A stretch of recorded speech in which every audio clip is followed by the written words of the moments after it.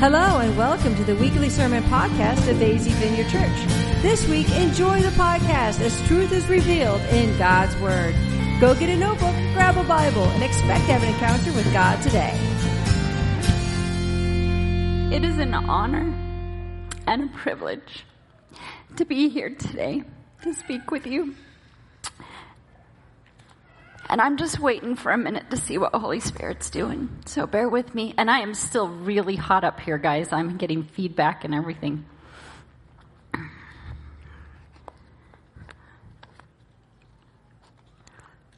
Okay, let's pray. Heavenly Father, I thank you that you are a good, good daddy. That you hold every single one of us and every single one of our circumstances in your hands. And you care so intimately about each of us that you know the number of hairs on our head. That you knit us and formed us in our mother's wombs. Every bit of us. And you knew the start and you know the finish and you know everything in between. And you're using it all for your good, for our good, and for your glory. And Father God, we thank you.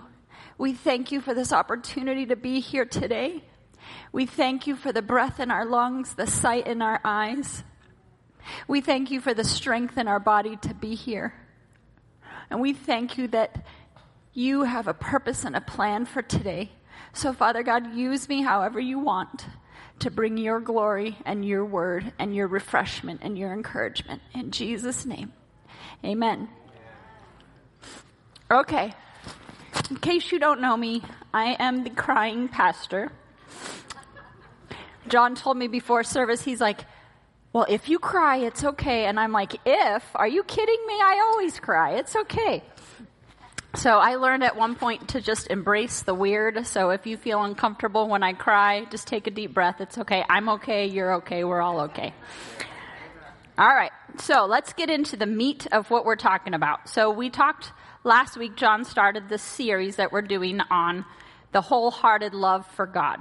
That is our permeating value number 1 in this house. So if you didn't get a bookmark with the permeating values last week, they are on the info booth. You can go get one. I think I have mine right here. Yep, right here. Permeating values. Okay, so we introduced this last week. And I want you to know that the pastoral team at AZV has been praying, deliberating, considering what are our permeating values. Or another way, some people say like core values. But we really wanted to get something down that would be like a filter, that everything we do in this house is filtered through these core values. And we haven't taken this lightly. In fact, we have been praying together, separately, coming back and collaborating for close to a year. Listening for what Holy Spirit is saying and how do you want this to look.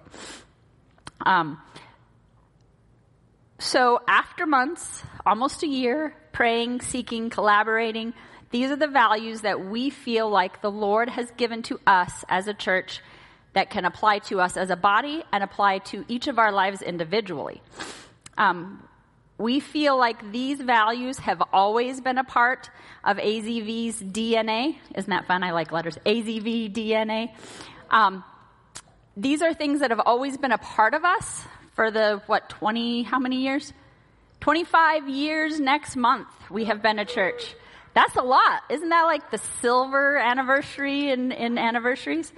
So we feel like these have always been a part of us. We just didn't really know how to succinctly put these words on a piece of paper so you could remember them and you could think about them. And so we feel like this is something that God has really given us. And I'm a very visual person. God talks to me a lot through pictures. I'll get pictures in my mind. And he showed me, like, I don't know if you guys have those little wooden things with the screen and you screen out rocks and things like that. You know, you shake it and the stuff that's not supposed to be there falls out and the stuff that is supposed to be there stays.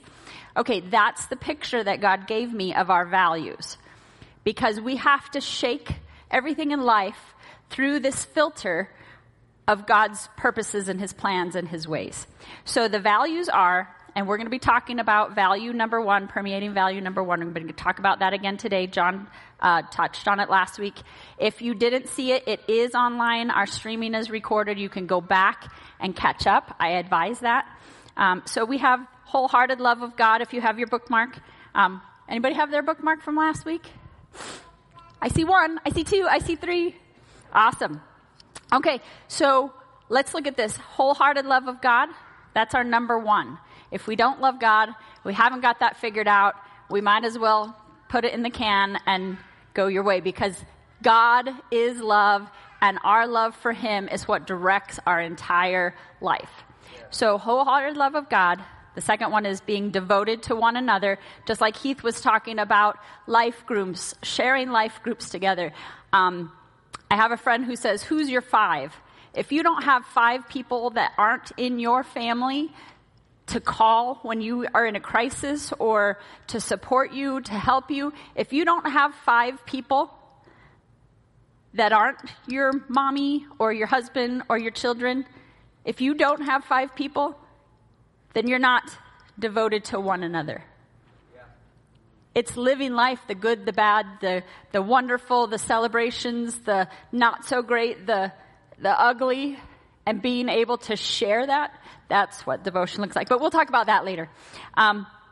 Number 3 is naturally supernatural.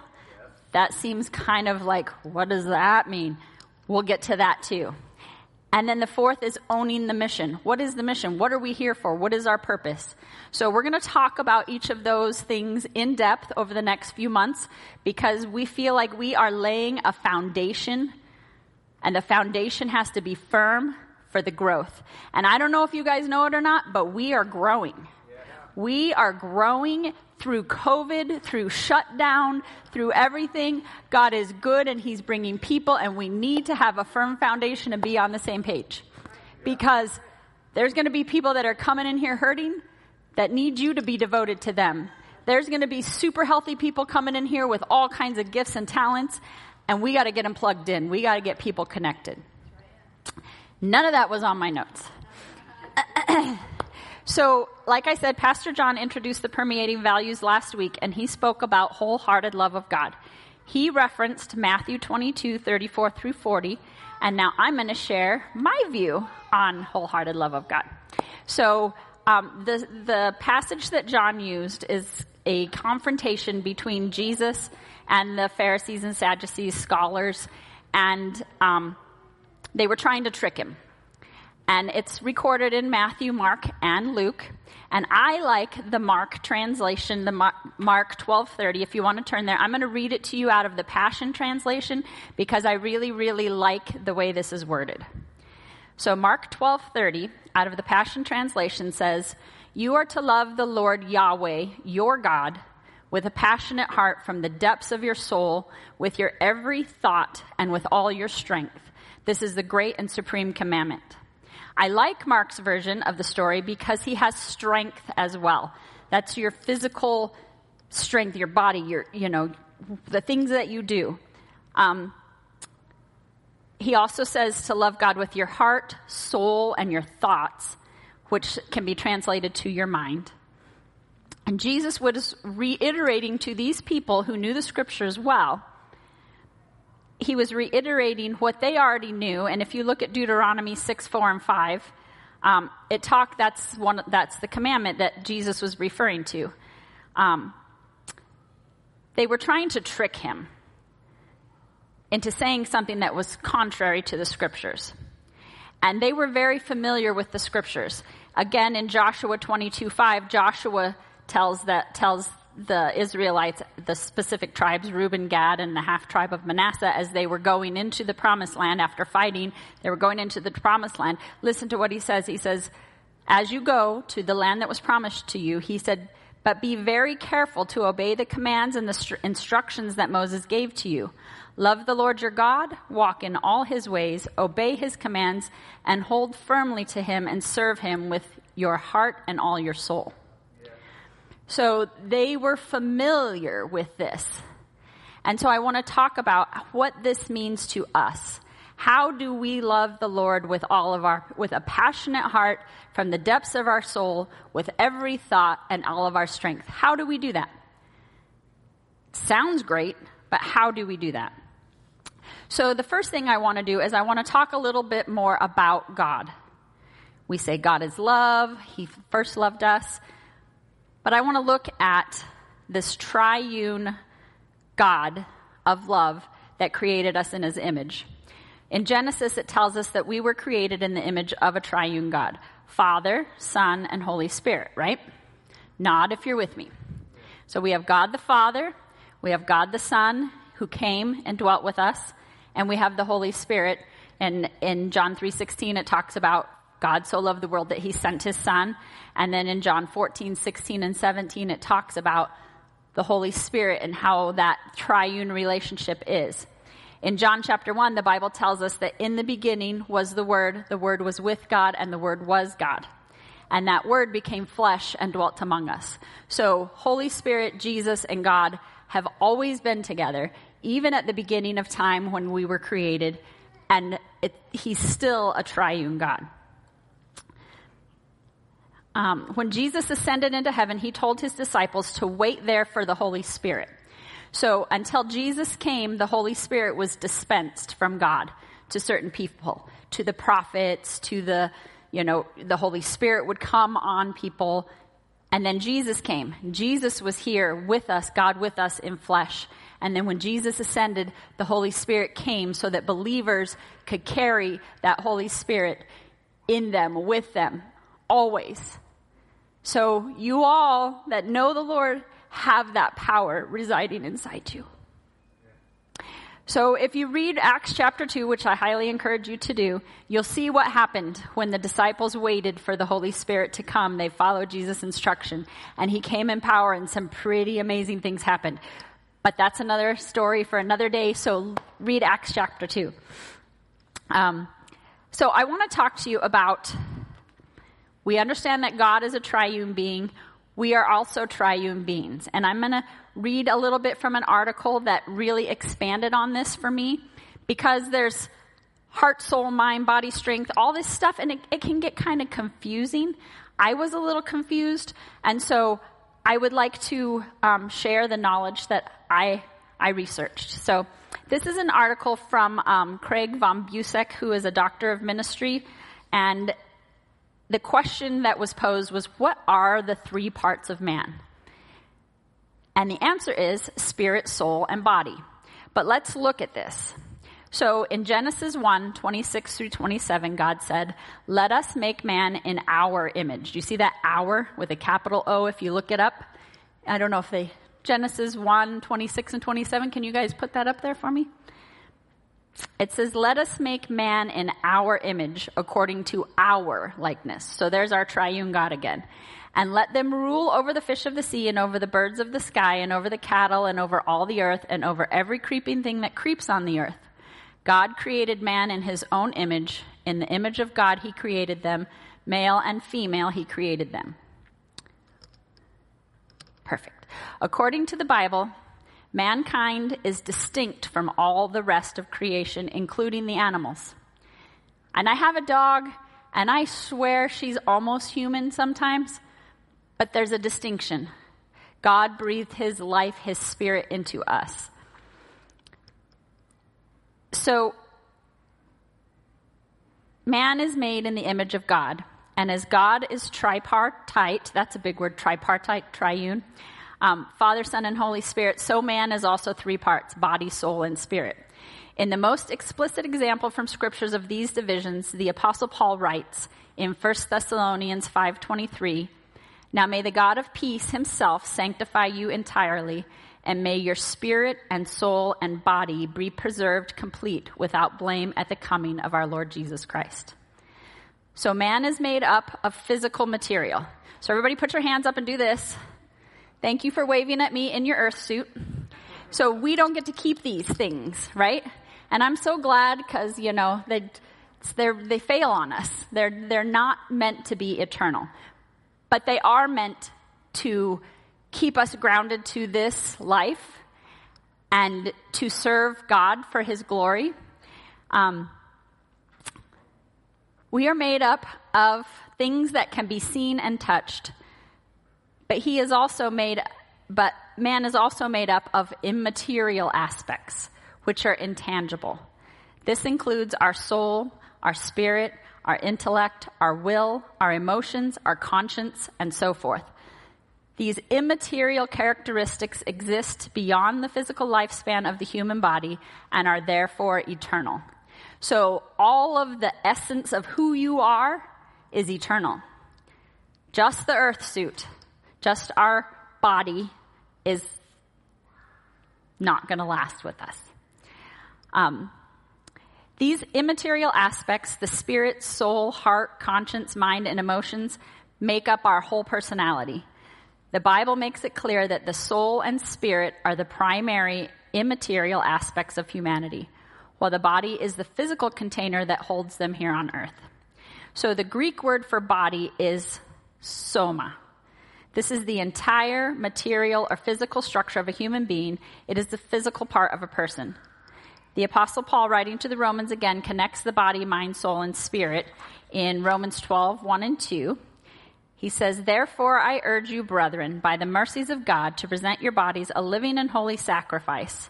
So our earth suit, our bodies, right? We're to present those.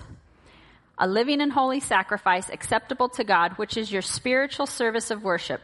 And do not be conformed to this world, but be transformed by the renewing of your mind, so that you may prove what the will of God is, that which is good and acceptable and perfect."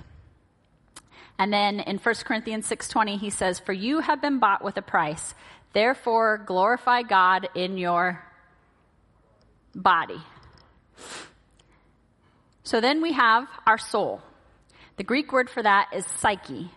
So you think about psychiatric, psychologist, anything having to do with your mind and your emotions. Okay, so Genesis 2:7 states that man was created as a living soul. The soul consists of the mind, which includes your conscience, the will, and the emotions. The soul and spirit are mysteriously tied together and make up what the scriptures refer to as your heart. The writer of Proverbs declares, "Watch over your heart with all diligence, for from it flow the springs of life." That's Proverbs 4:23. We see here that the heart is central to our emotions and our will.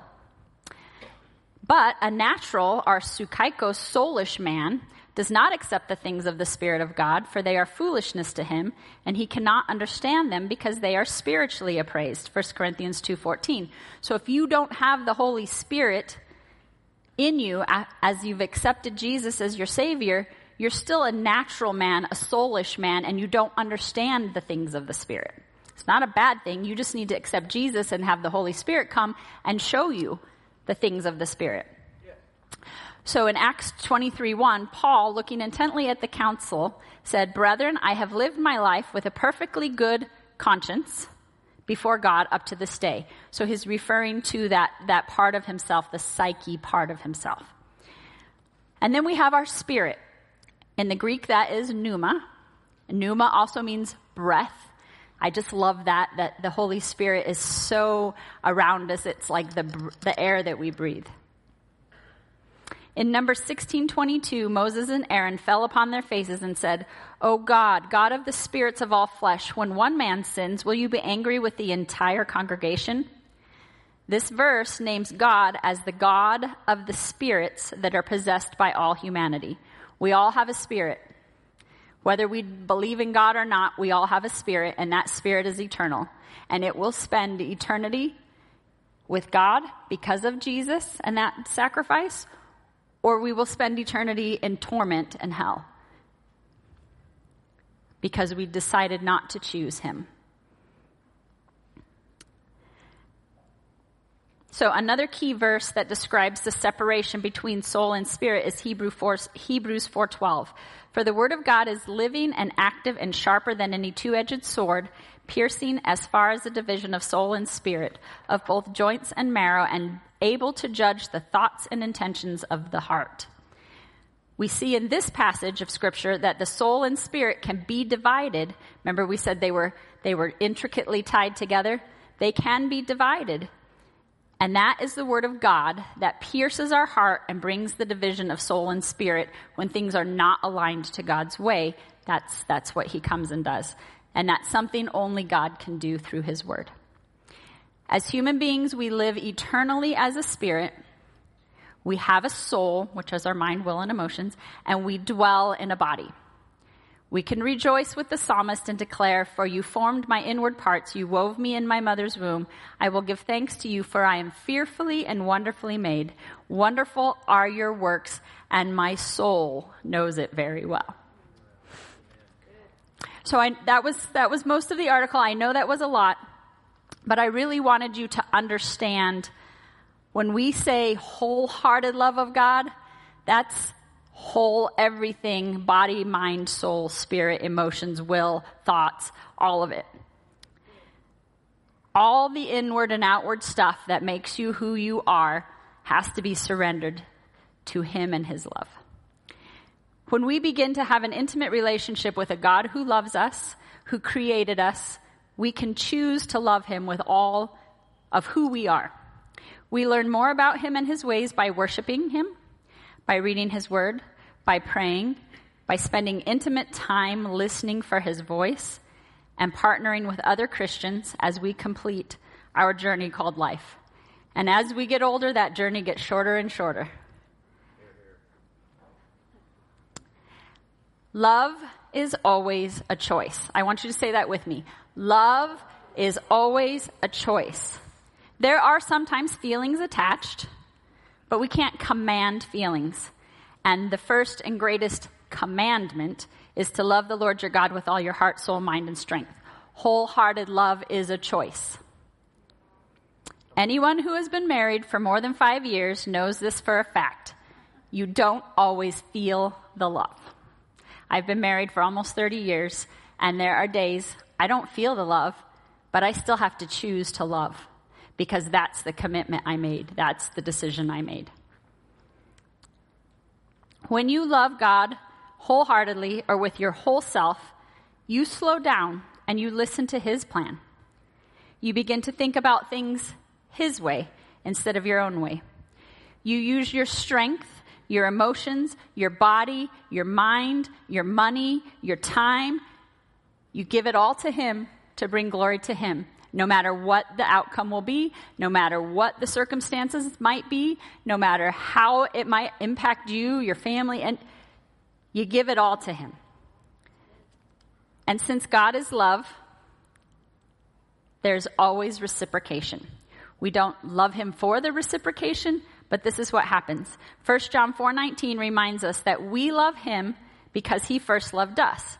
So his love that has been given to us gives us the ability and the free will to choose to love him, because love is a... Thank you, those who are listening. Everybody awake?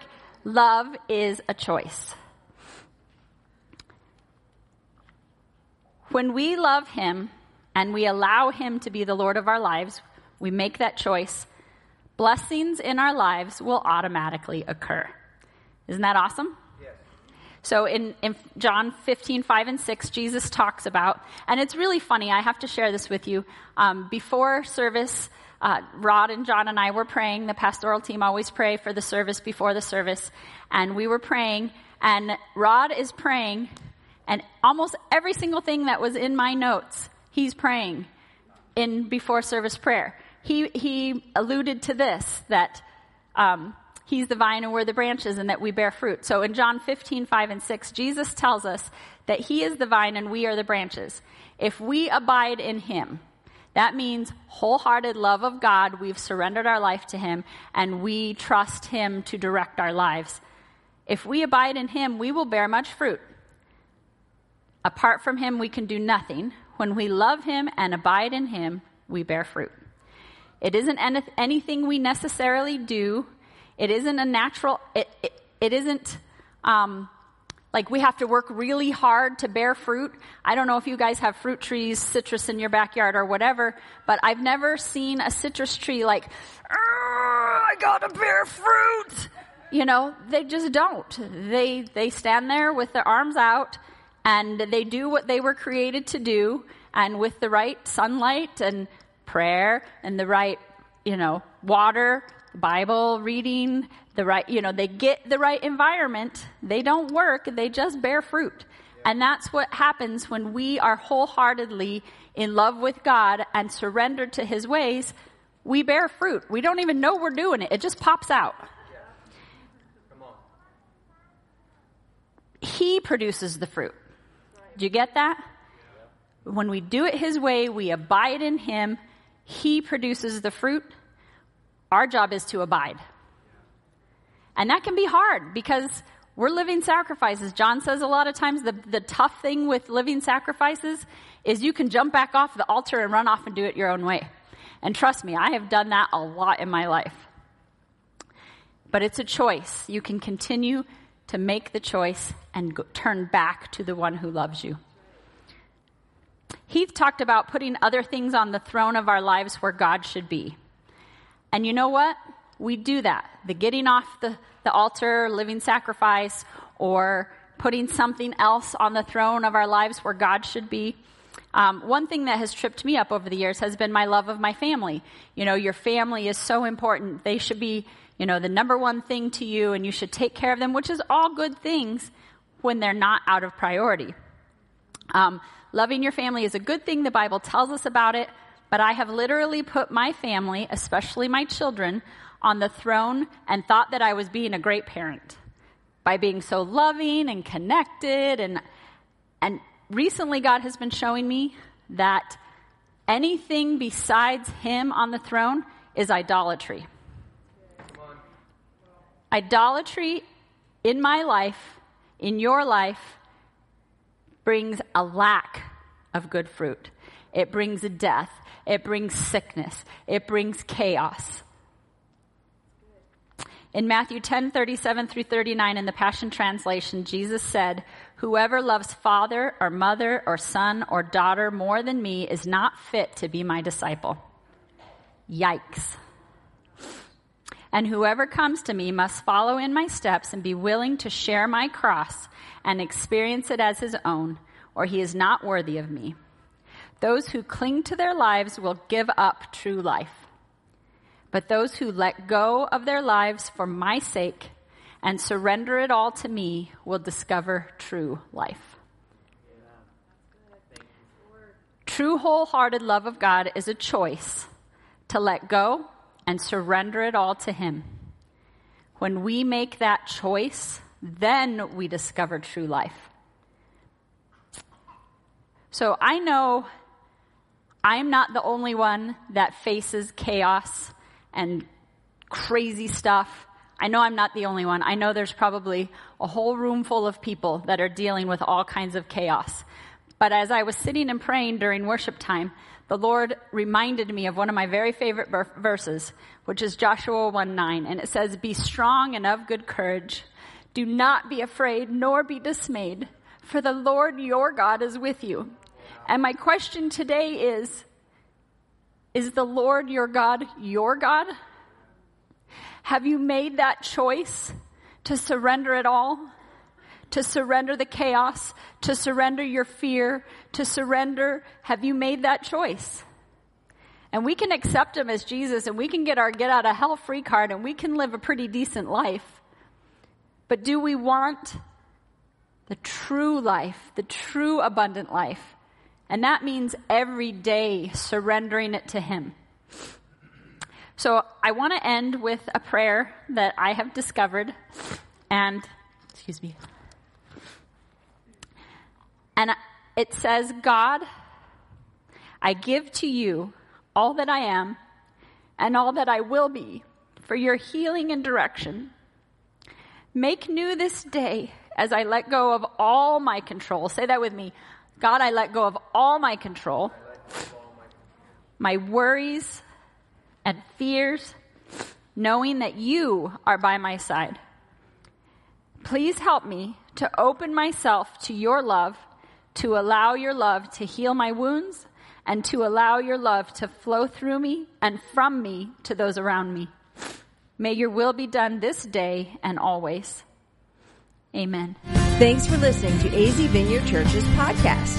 We're located in Goodyear, Arizona. To learn more about our church, visit our website, azvineyard.com. That's AZVINEYARD.com.